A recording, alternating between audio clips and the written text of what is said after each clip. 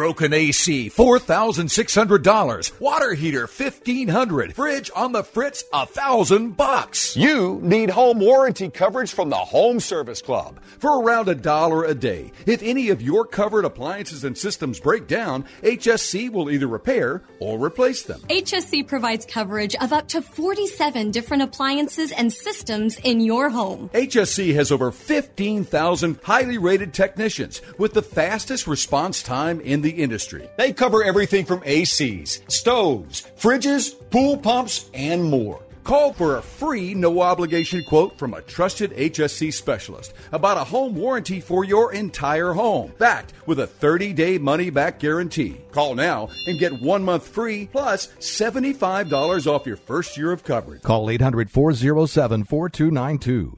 800-407-4292. That's 800-407-4292.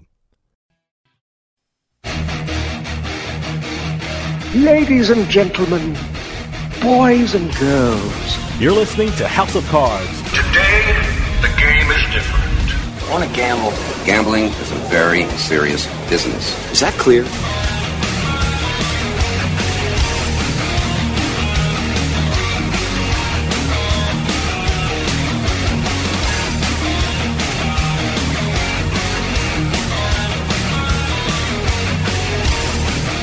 Welcome to House of Cards. Dave Weishaupt with you here, deep from the swamps of Jersey. Got a great show coming up for you. Imagine not knowing anything about poker, yet setting out not only to learn the game, but to play in the main event of the World Series of Poker. That's what today's guest did. Best-selling author and psychologist Maria Konnikova not only learned the game of poker, but she developed the thinking skills to play in some of the biggest tournaments in the world and become a successful professional poker player. She wrote all about it in her incredible book, The Biggest Bluff, How I Learned to Pay Attention, Master Myself, and Win. And when we come back, we're going to hear all about it from the author herself, Maria Konnikova. So stick around. We'll be right back with House of Cards.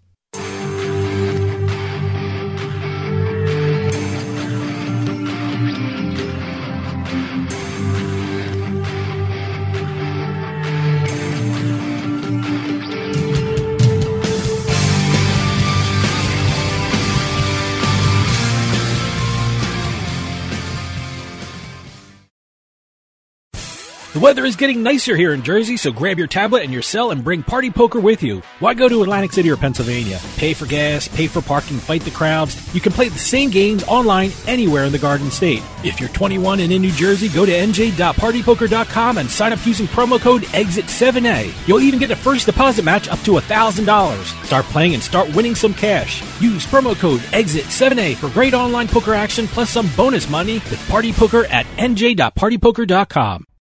Supercharge your productivity at home or work with the Life Hack Pack from More Labs. Use promo code Radio15 at morelabs.com to get 15% off your first purchase of the Life Hack Pack or any of their other great products. That's promo code Radio15 to take advantage of this great promo of 15% off your first purchase at morelabs.com. The Life Hack Pack from More Labs. Drink smart with morning recovery, sleep easy with Dreamwell, and get more done with Liquid Focus. You can finally do it all with help from More Labs. Free stuff is awesome, but free stuff that will spice up your bedroom is even better. Just go to adamandeve.com and select almost any one item for 50% off, and then we'll load on the free stuff. Just enter this very exclusive code, BABE16 at checkout, and you'll get 10 tantalizing free gifts, including a sexy item for him, a special toy for her, and a third item you'll both enjoy, and 6 extra special bonus items that are sure to rev your engine, pique your curiosity, and even blow you away. Plus, free shipping! Always sent in discreet packaging. Go to adamandeve.com now. Get 50% off plus the 10 free gifts when you enter the exclusive offer code BABE16. That's BABE16, because without it, no free stuff. That's BABE16 at adamandeve.com. Wake up, poker fans! You're listening to House of Cards.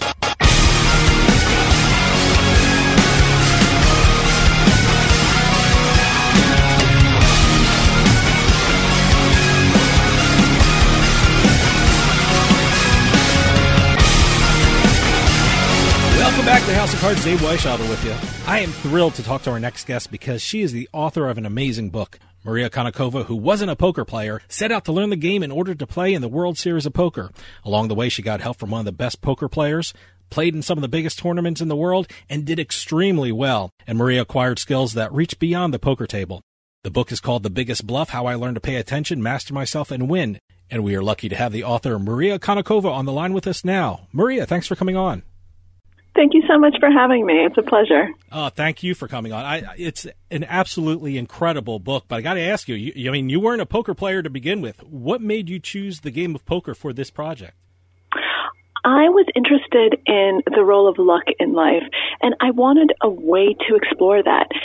How do we figure out where our skill ends? How do we figure out where randomness begins?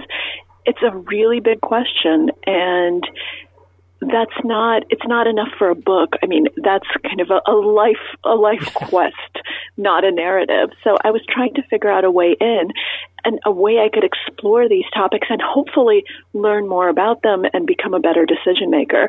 And when one of my friends heard what I was thinking about, they said, well, why don't you check out game theory? If you're interested in chance, if you're interested in this type of framework, then it's a really good way of looking at it.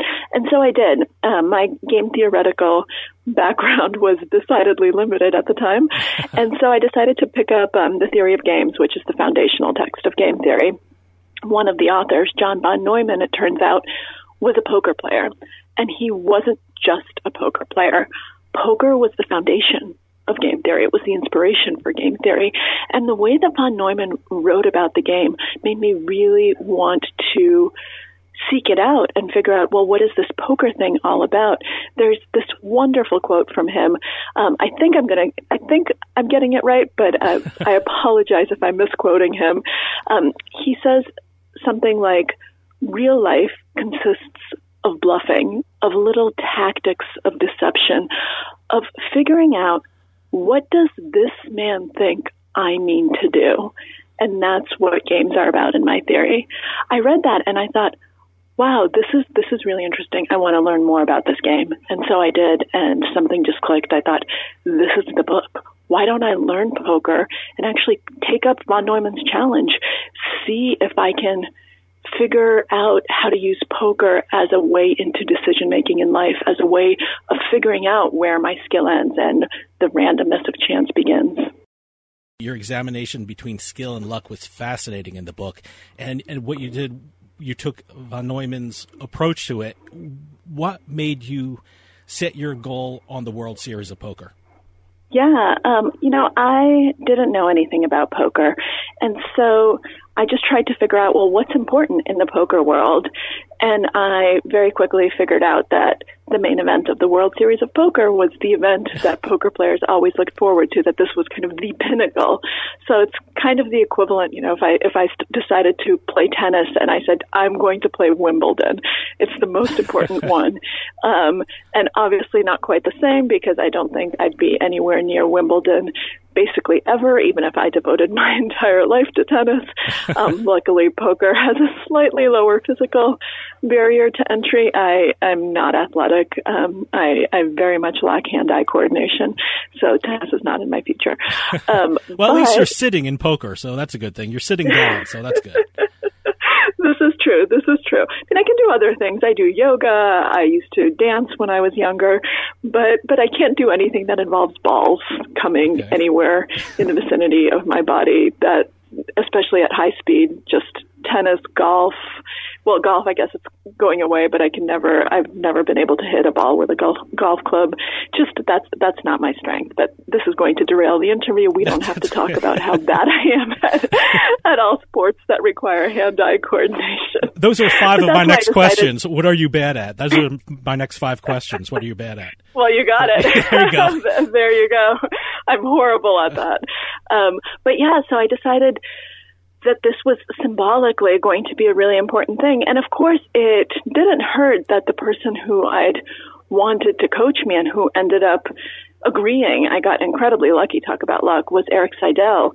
And Erik Seidel is someone who has multiple World Series of Poker bracelets, and the first time I'd ever seen him was in the movie Rounders, where he comes in second in the main event of the World Series of Poker to Johnny Chan, and that was actually the only real poker scene I'd ever seen in my life.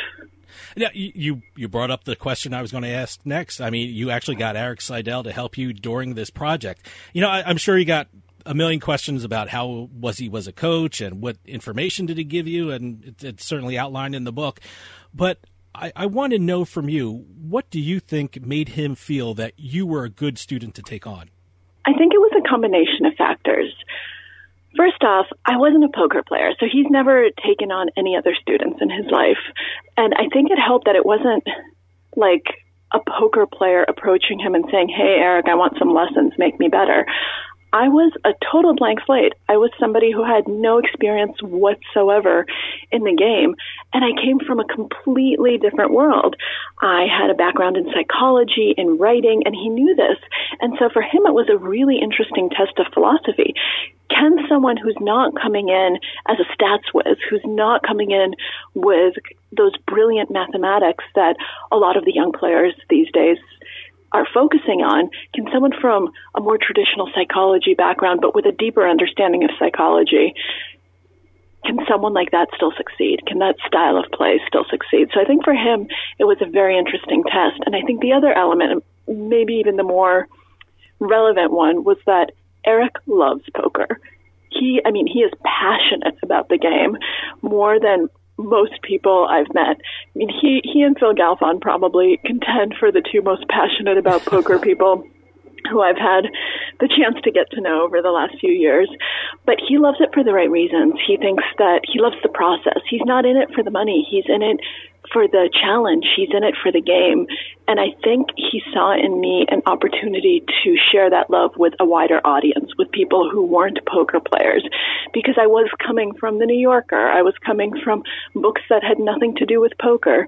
My fan base, so to speak, such as it was very, very different from a poker player's. And so I think he thought several steps ahead and said, if I help her now, and if she actually is able to accomplish this, it's going to be good for the poker world several years from now. Okay, hold that thought. We're going to take a quick break. See you on the other side.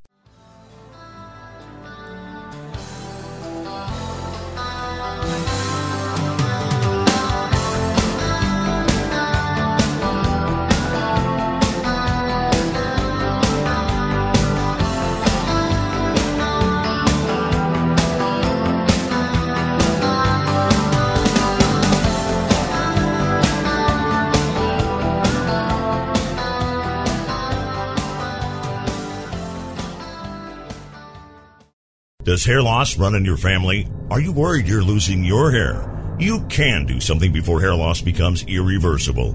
You can regrow thicker and healthier hair without surgery or any invasive procedure. All you need to do is wear the Capillus cap to help regrow your own hair instead of hiding your thinning hair. Simply wear the Capillus hair regrowth cap for 6 minutes a day. That's right, just 6 minutes a day. The Capillus hair regrowth cap utilizes clinically proven technology to deliver safe, low-level laser therapy to nourish hair follicles for healthier, thicker hair. It reboots the blood supply, reestablishes blood flow, and oxidation too.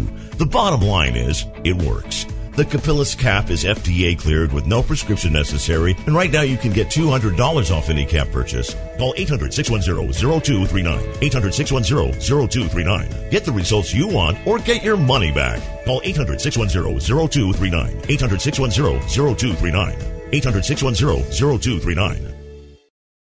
You're listening to the House of Cards. Knife.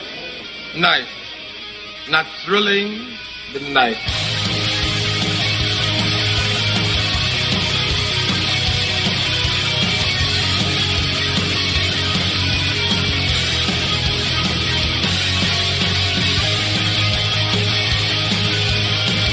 Welcome back to House of Cards. Dave Weishaupt with you.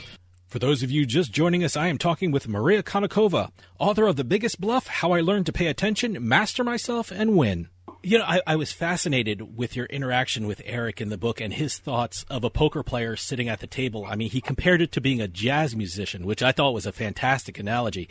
Can you explain Isn't it beautiful? It's so I never thought of it like that, and he's right. Can you explain what he was talking about when he made that comparison? Absolutely. The first time he made the comparison, it baffled me a little bit because I was thinking of poker more as war, zero sum.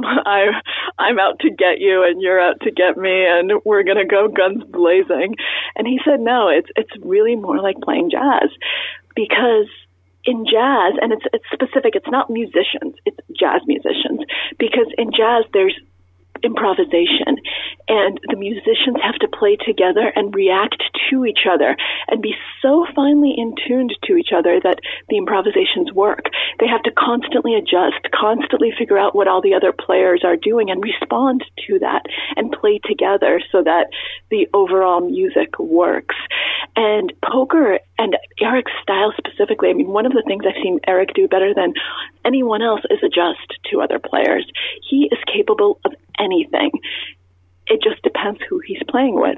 He is in tune with all of the other musicians, and he will make his music sound different depending on where he's playing.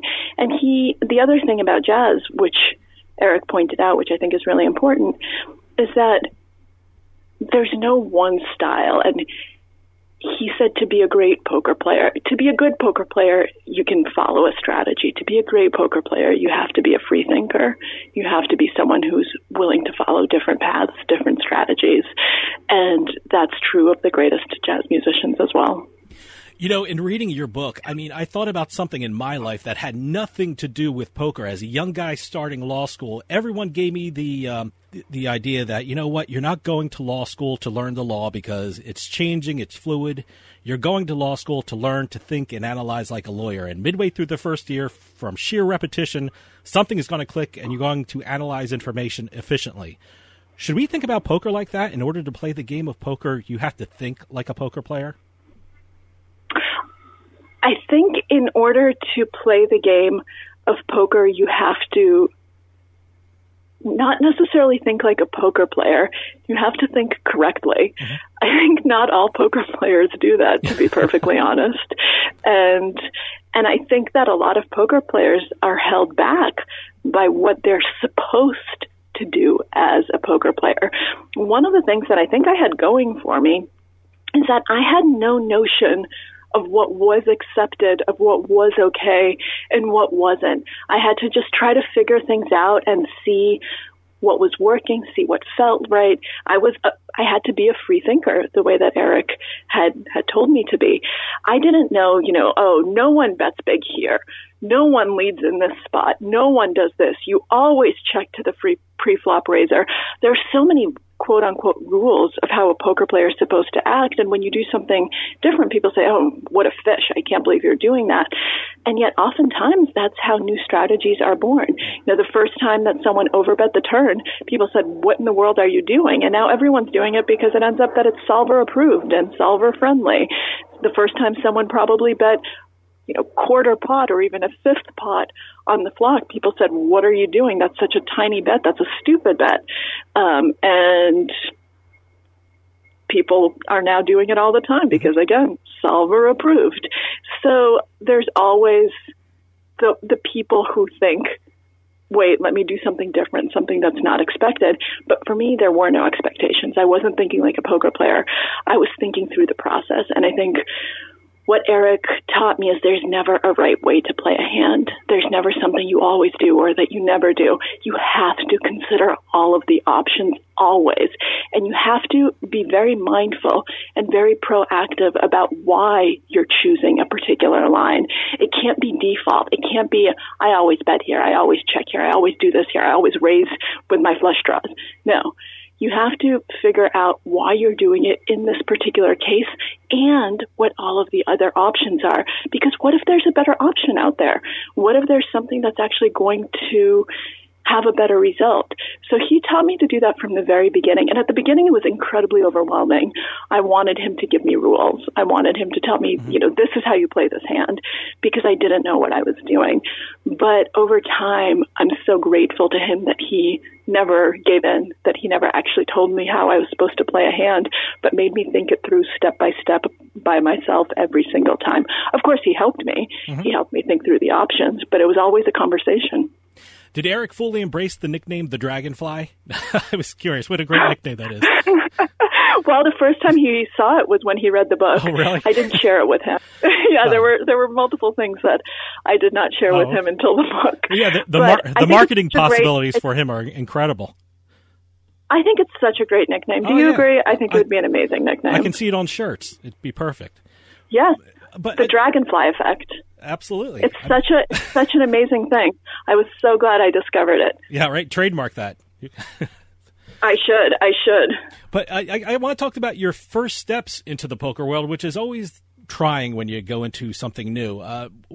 You started learning in New Jersey online. Tell us about that. Why was that important to start online in New Jersey? Absolutely.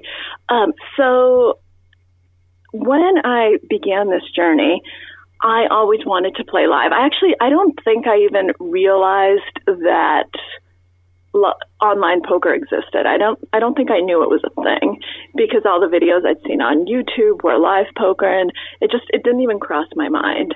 And so I was quite surprised when Eric said, okay, you're going to have to start playing online. And because I live in New York and online poker is not legal here, but New Jersey is right across the river, so 15 minutes later, I can be somewhere where it's legal to play. He said, this is how you're going to start, because volume. Online poker lets you practice in a way that live poker simply cannot. Online poker is faster. You can get experience. You can see what different situations feel like. And Eric was really anxious that I do that and that I try to get in as much experience as possible before I hit the quote-unquote real poker tables. I say quote-unquote because to me it's real, but I realize that to online players, the online poker is much more real than live poker, and they see live poker players as fish for them, which may or may not be true. But I decided, okay, well, I didn't decide. I at that point was doing anything that Eric told me to do because he was my coach and I was taking this training incredibly seriously. So I decided, okay, every day I'm going to go to New Jersey and I'm going to play. And what I would do was play mini tournaments. Eric was also insistent that I play with real money from the beginning because people don't play the same with fake money. You need a real stake in something. He also made sure that I was, from the very, very first time I played, very conscious of bankroll. So I was playing tiny tournaments, $5 tournaments. The most expensive tournament I played was a $10 tournament, just to make sure that I wasn't just firing these crazy things that I had no way of beating, and that I could organically make my way up from the smallest stakes. And by the way, it was only tournaments. He told me right away I had to specialize because I had a limited amount of time. And while both cash games and tournaments were no limit hold'em, they were quite different. And he was going to teach me only one. And so we focused on tournaments. And then I would record it. That's actually the other wonderful thing about online poker. You can record your screen. So I would record my sessions, and then Eric and I would review hands. He'd actually be able to see mistakes I was making, see how I was playing, see what I needed to work on, see how I was evolving. Had I started live, I wouldn't have been able to do that simply because I didn't know what I was supposed to pay attention to, and I was so overwhelmed because I was just starting out and I didn't even know what hands I was supposed to be playing. So I was really starting from scratch. I would have been so overwhelmed that I wouldn't have been able to narrate the hands in a way that would have been helpful to him. And in fact, that's what happened when I finally got to Vegas. I found it very, very difficult to relate hand histories at the beginning. Okay, hold that thought. We're going to take a quick break. See you on the other side.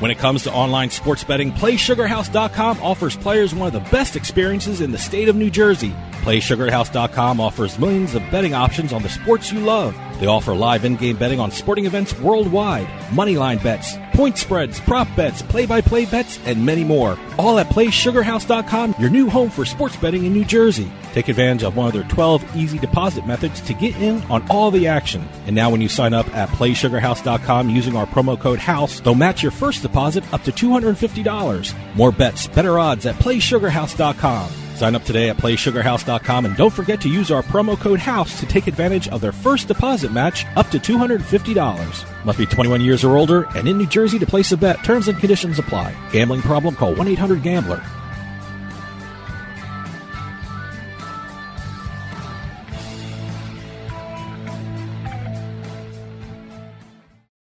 Auto Accident Help Desk is a marketing agency connecting callers with attorneys. Providers pay a fee for advertising services. I love getting my kids ready and driving them to school. But a careless driver can change your life in an instant, and insurance companies want to settle on the cheap. Auto Accident Help Desk connects victims with powerful lawyers. They fight for you. I called Auto Accident Help Desk and got help for my pain and suffering. Don't let an insurance company take advantage of you. Our attorneys fight and beat big insurance every day. Call 800-757-1255. 800-757-1255. If you've been injured in an automobile accident in the last 6 months, you owe it to yourself to make this free call with no obligation. We're available 24/7 to help you get the money you deserve for your pain and suffering. Auto Accident Help Desk helps accident victims like you every day. Call 800-757-1255. 800-757-1255. That's 800-757-1255. Tax Solutions Now is a complimentary referral service that connects callers to companies that provide tax services. Money matters. If you owe thousands in back taxes to the IRS, how much can Tax Solutions Now save you? I paid less than I owe. That's right. Money matters. So call Tax Solutions Now and get the IRS off your back. Since 2014, Tax Solutions Now has been a leader in the tax resolution industry. Remove wage garnishments, property liens, fines, and penalties. Qualify for the Fresh Start program or even uncollectible status. How much can Tax Solutions Now save you? I owed the IRS over $10,000. I paid a fraction of what I owed. Call now to reduce or even eliminate your back taxes. I called Tax Solutions Now and got the IRS off my back. Thanks. You saved us a ton of money. Money matters. How much can Tax Solutions Now save you? Call now and find out. Call 800-683-7377. 800-683-7377. 800-683-7377. Hey, this is Dave Weishottle from House of Cards with your House of Cards gaming report for the week of July 6, 2020. The culinary and bartender unions of Las Vegas filed a lawsuit against Harrah's Las Vegas, the Bellagio, and Signature Condominiums due to the coronavirus. The unions are alleging that the properties did not protect workers, their families, and the community because the safety procedures put in place are not adequate. Las Vegas casinos opened on June 4th after they had been closed because of the virus in March. Golden Nugget Online Gaming is planning to go public. The division of Golden Nugget Casinos, which is owned by Landry's and Tillman Fertitta, would be the second online casino platform to be publicly traded in the United States. Golden Nugget Online Gaming is expected to start selling shares on NASDAQ sometime in the third quarter of 2020 with the symbol GNOG. And finally, there's a new bill in the Pennsylvania legislature that would allow bars in the Commonwealth to have slot machines. According to the bill, slots would be allowed in any establishment like bars, restaurants, and any other business that has a liquor license. The bill in its current form is not supported by Governor Tom Wolf, who believes the state already has enough gambling options. Have any news or tips regarding casinos, gaming, or legislation? Send us an email at newsroom@houseofcardsradio.com and follow us on Twitter at HOC Radio.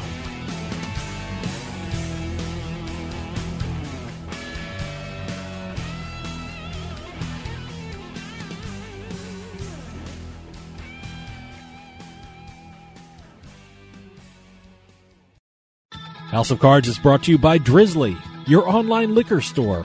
Available in over 95 cities across North America, Drizzly offers a huge selection and competitive pricing with a side of personalized content. Now there's no need to leave the house. Get alcohol delivered in less than an hour by Drizzly. Head on over to drizzly.com and order today. And now get $5 off your first order of $20 or more when using promo code DRINK19 at checkout. Shop beer, wine, and liquor with drizzly.com.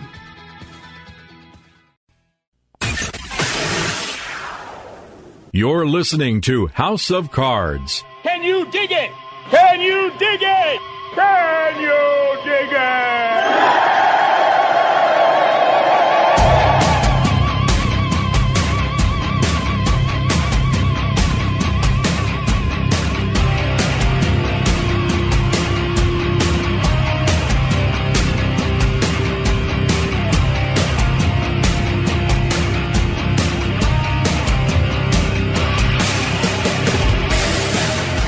Welcome back to House of Cards. Dave Weishottle with you.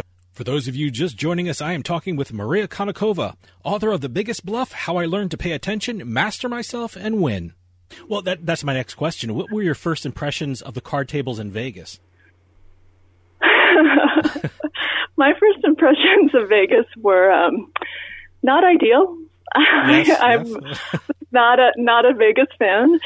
And the first poker table I ever sat at, courtesy of Eric, who said, "You need to see the real Vegas. We're going off strip. Boy, did You're you going ever. to play the daily turn." Yeah, he took me to the Golden Nugget. Yep. He didn't actually go himself. He went back to the Aria. He just dropped me off at the Golden Nugget and said, have fun, because he wanted me to see the real Vegas. And so that was my first ever poker tournament, actual real poker tournament, was at the Golden Nugget. And I was not impressed. I don't want to say anything bad about the Golden Nugget, but it was not a great group of people. People were drunk. People were not taking anything seriously. I saw an angle shooter. There was an angle shooter at my first ever poker tournament. And I was actually able to spot that because my last book was on con artists, and I'd read about angle shooters, and I thought, oh my God, I can't believe this actually exists and this is happening. And had I not seen the contrast, had I not seen that the Erics of the world were possible, and he also, when I got to Vegas, he introduced me to all of his friends. I actually had a chance to watch the high rollers as they unfolded at the Aria. And so I saw what was possible. I saw what minds there were in the game. I saw what I was aspiring to. And so that kept me going, and that motivated me. Had I only seen this Golden Nugget situation, I might have turned right around and gone back to New York. Is any time during this process did you think to yourself, boy, is this worth it? Yeah, many times, many times. I mean, there were a lot of times when I thought, whoa, what am I doing here? You know, why am I doing this? I mean, I knew why. I knew I was writing a book, but there were definitely low moments. And especially at the beginning, I was in Vegas on and off for about 2 months. That's how long it took for me to actually start making money. So I was firing lots of these daily tournaments. Once again, bankroll management. I wanted to play in the Aria Daily, which I think was $120 or $140. I don't remember. And Eric didn't let me. He said it was way too expensive for me and I wasn't ready for it. And I was very upset with him, but he was right, because if you're firing lots and lots of daily tournaments, that adds up really quickly. And even a $35 tournament becomes very, very expensive. So it took me about 2 months before I actually won one of those. And those 2 months weren't great in the sense of not seeing any results. I was working really, really hard. I was studying all the time. I was trying my best, and nothing seemed to click. And it took a while. But then when things came together, at that point I said, I'm going to do this. Yes, I can do this. And then I never looked back after that. In your book, you have a section that I think every poker player should memorize. You call it the art of losing. I mean, you say that every poker, if they lose, probably when they lose, they should lose constructively and productively. What does that mean, and how should a beginning poker player know how to lose? When I first met Dan Harrington, who was a mentor of Eric's and who wrote the books that started off my learning career in poker, Harrington on Hold'em, he told me something really important that I've carried with me throughout this entire time. I was complaining to him, I think, a little bit and saying, oh, I haven't been doing well. And he said, good. And I was very surprised by that. And he said, if you get lucky, early on in your career, if you start doing well right away, you're never going to learn because you don't yet have the cognitive tools to figure out whether you're actually good or whether you got lucky. You can't figure out if your decisions were good or not. Failure, on the other side of things, failure actually forces you to examine your decision process.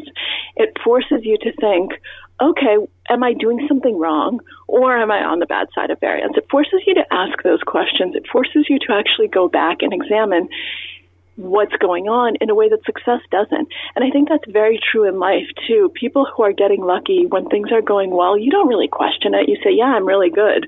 And when things aren't going well, that's what makes you start questioning things. And that's, I mean, it's funny, that's what prompted the book. Things weren't going well. Mm-hmm. And it made me realize just how powerful luck is and how much of a role it has in how our lives unfold. And failing at poker, it forces you to really make sure that you're actually making good decisions in a way that succeeding at poker doesn't. And so some players, the players who I think go on these sun runs very early on, tend to be the same players who then burn through their bankroll and are never heard of again. You know, I love that you had the Kipling quote in there. If you can meet with triumph and the disaster and treat those two imposters just the same, I think that what a great mindset for a beginning poker player, how to handle the ups and the downs. Is that how a poker player should focus on winning and losing? Because let me tell you something, talking to a lot of poker players, they all love their bad beat stories. Boy, they can't wait to tell me about them. But is that the way they should be thinking about poker? Yes. Yes. I mean, one thing that Eric taught me very early on is that it's all about the process. The outcome just does not matter. You can't think about it. You can't dwell on it. This goes to bad beat stories too. You have to focus on the decisions. Am I thinking correctly? Am I making the right decisions? Am I focused on the right information? Am I using the right factors to make my decision? And if not, what should I change? How should I do this? And once again, disaster is what teaches you to go there and to actually go through that mental process. Otherwise, it's just too easy to conflate the two. And the first time I tried to tell Eric a bad beat story, he cut me off. He didn't know what had actually happened until he read my book because I relayed the hand that was supposed to be my bad beat story. And he just shut me up. He said, I don't want to hear it. And I never want you to tell me a bad beat story ever.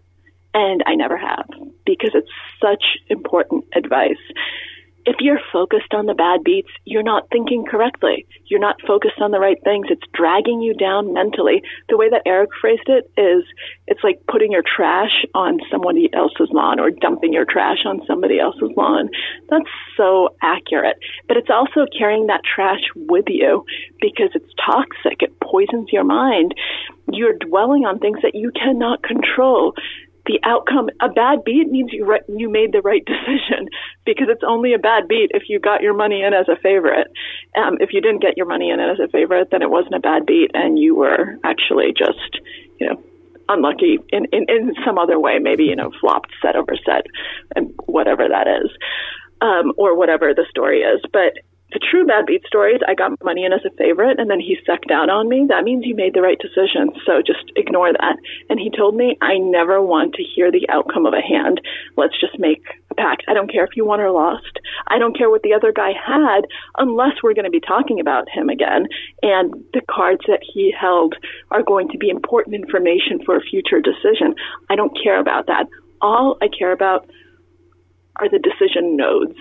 The moments where you had to make a choice. Do you have questions about the hand? Do you have questions about the thought process? If you do, let's talk about it. If not, move on. Another fascinating part about your book was how you handled tells. I mean, I figured you have a background in psychology. You're going to knock this out of the park. And it was a very interesting process you went through with regard to tells. And more importantly, that you didn't give away information to other poker players at the table. Tell us about that. How important was that in your development in your poker playing? Well, at the beginning, I was obviously a tell box because I was nervous. Mm-hmm.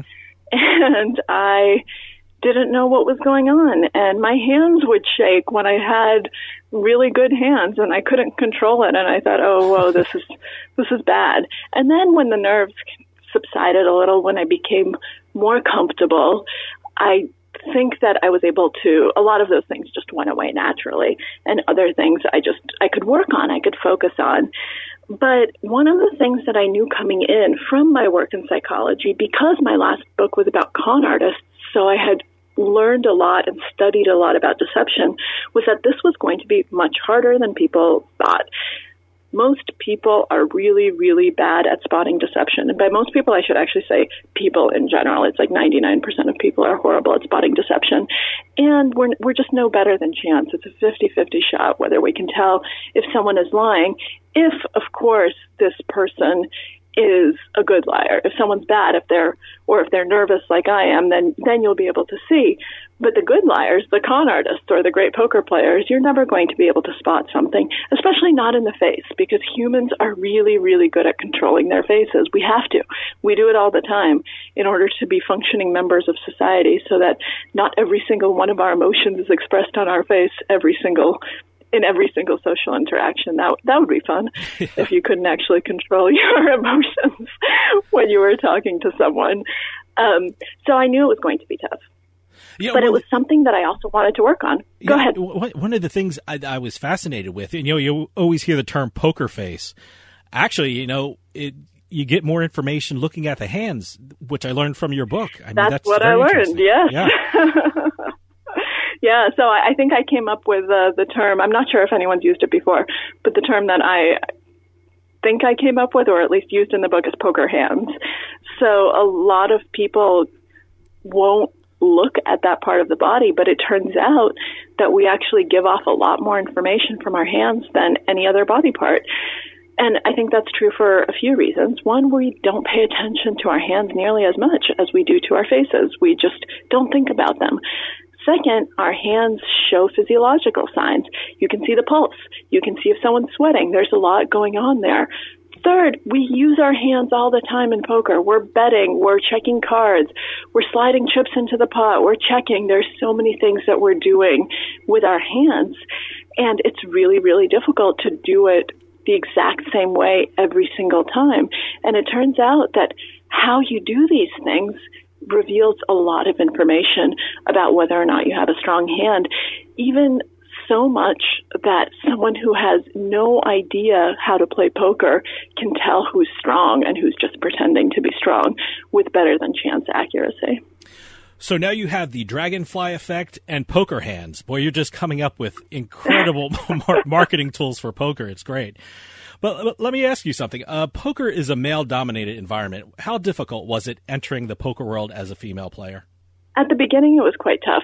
I was prepared for it a little bit because Eric had warned me, and he'd actually said, I'm not sure how I would feel about my daughters going into this world because it can be not great for women. And I said, I'm a tough cookie. I'll be fine. Don't you worry about me. And it turns out that it was much harder than I thought. I mean, poker's 97% male, give or take. That's a lot. And I did, especially at those early stakes, especially when I was playing those dailies and nightlies, where people weren't serious poker players, where they were there to have fun, where they didn't want to have to watch what they were saying and how they were acting and what they were doing. They were there to drink and to socialize and to gamble. For them, poker was gambling. And it's so funny. I want to yell this from the rooftops that poker is not gambling. It's a skill game. Stop calling it gambling. I'm not a gambler. I'm a poker player. And yet, for some people who have no understanding of the game and no desire to understand the game, it's the same as blackjack. They're just there to gamble. And there were a lot of those people at those smaller buy-in tournaments. And I experienced a lot of sexism. I experienced a lot of really unpleasant situations. I was called everything under the sun. I was propositioned. I mean, so many nasty things happened.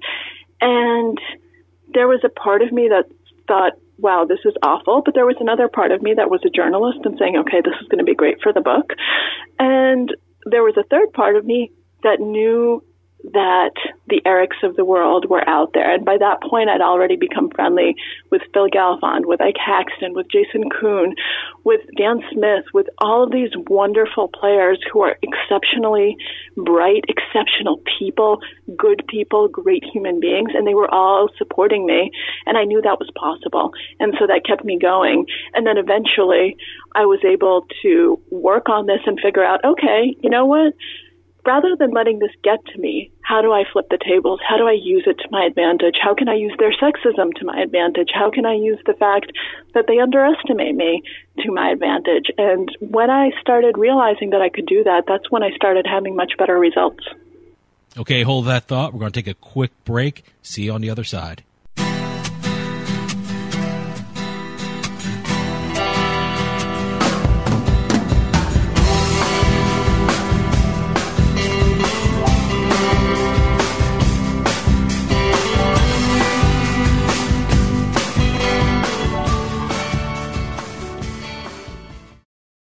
Broken AC, $4,600. Water heater, $1,500. Fridge on the fritz, $1,000. You need home warranty coverage from the Home Service Club for around $1 a day. If any of your covered appliances and systems break down, HSC will either repair or replace them. HSC provides coverage of up to 47 different appliances and systems in your home. HSC has over 15,000 highly rated technicians with the fastest response time in the industry. They cover everything from ACs, stoves, fridges, pool pumps, and more. Call for a free, no-obligation quote from a trusted HSC specialist about a home warranty for your entire home, backed with a 30-day money-back guarantee. Call now and get 1 month free plus $75 off your first year of coverage. Call 800-407-4292.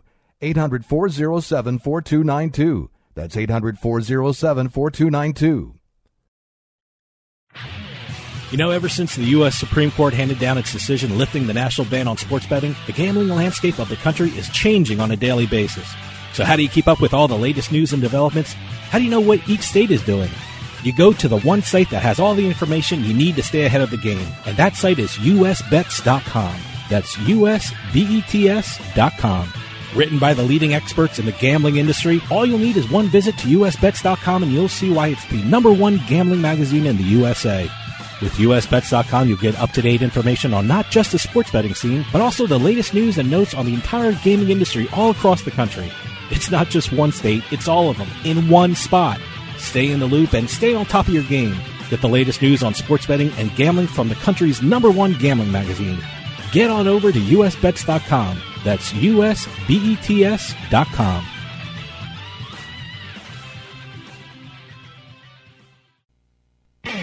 You're listening to House of Cards. Check out our website at houseofcardsradio.com.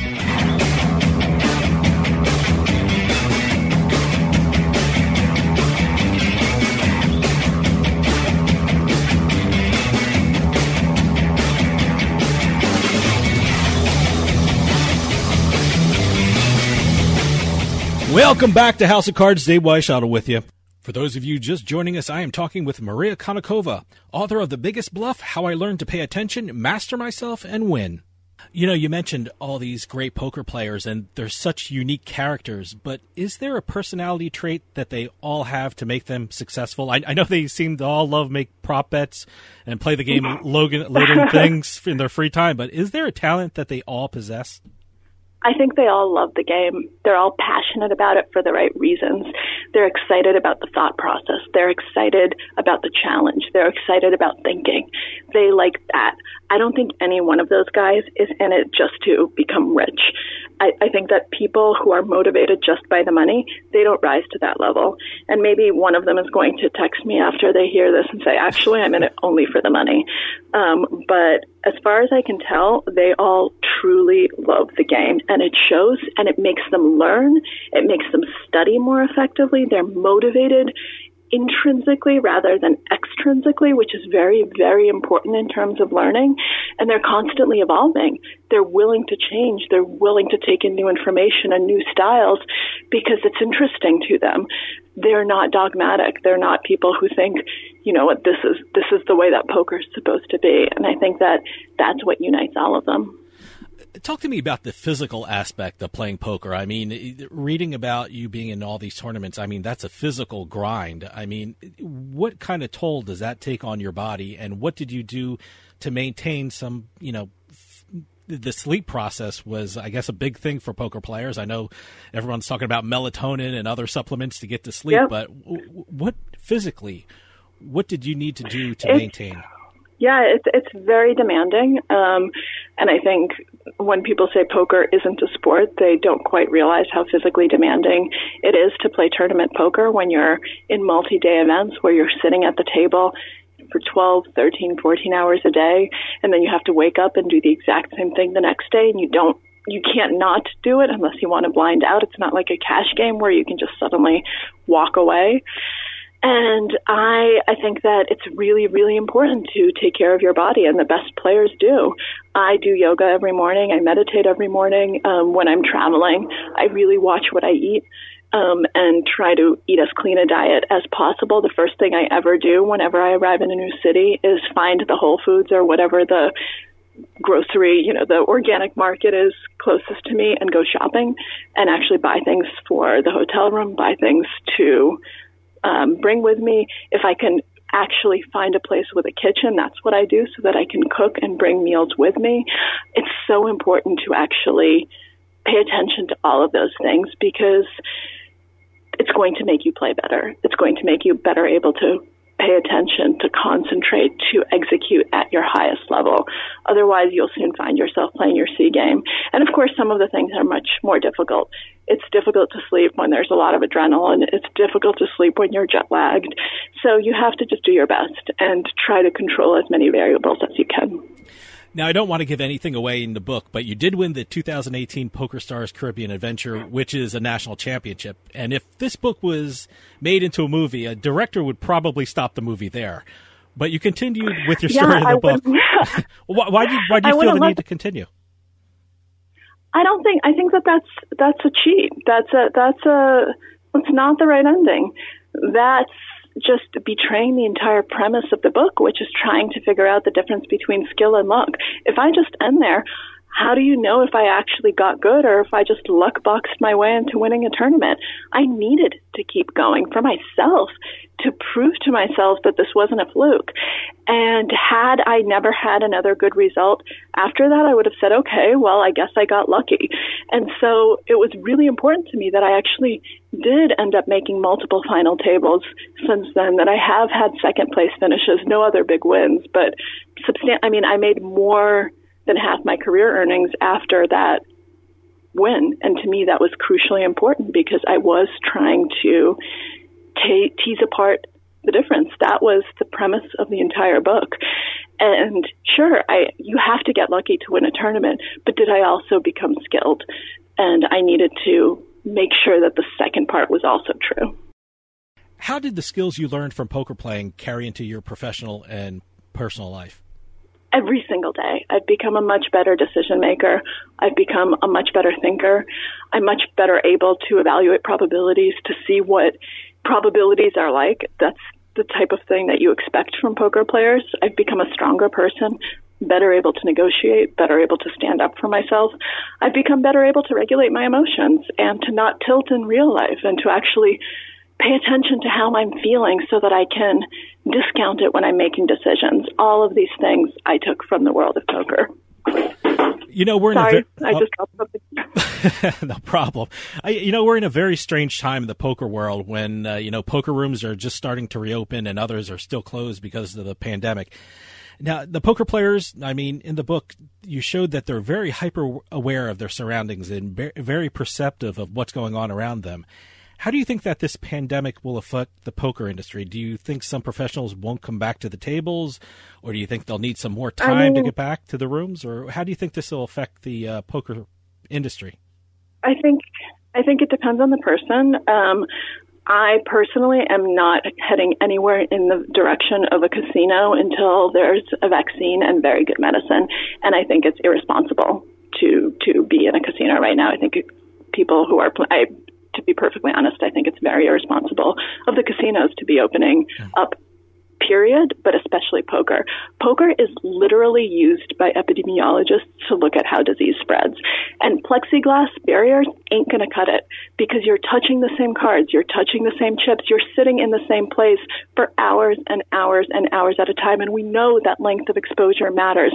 And people are drinking, which means that their masks are coming off. Yeah. If their masks were on 100% of the time, every single person, maybe. That's not happening. If you look at people at the poker table, there's always one person, their mask is off. It's not on their nose. It's not on their mouth. They're doing this. They're doing that. They're taking a selfie, which just renders the whole thing absolutely moot. I feel very strongly about this, and I don't think there should be any live poker right now. Absolutely. In the U.S., period. No, absolutely. Maria, we're running out of time, but I want you to tell everybody how they can get a copy of The Biggest Bluff, How I Learned to Pay Attention, Master Myself, and Win. They can get it wherever books are sold. Okay. So obviously, all the usual culprits, Amazon, Barnes & Noble, but we're in the middle of a pandemic, so please support your local businesses and try to get it from a local bookstore. They would love to order it for you, and that will help them stay open during this very difficult time. But if you can't, and if you go with Amazon, I'm just very grateful that you order the book from anywhere that's convenient for you. Her name is Maria Konnikova, and the book is The Biggest Bluff, How I Learned to Pay Attention, Master Myself, and Win. It's an absolutely amazing book, and thank you, Maria, for coming on and telling us all about it.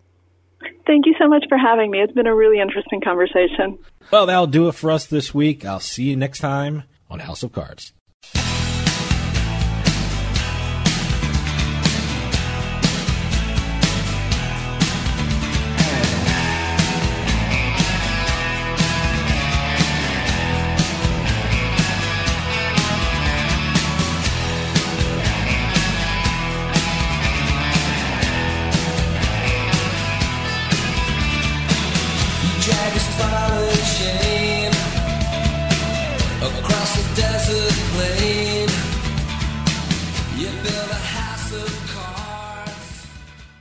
This podcast is a part of the C-Suite Radio Network. For more top business podcasts, visit c-suiteradio.com.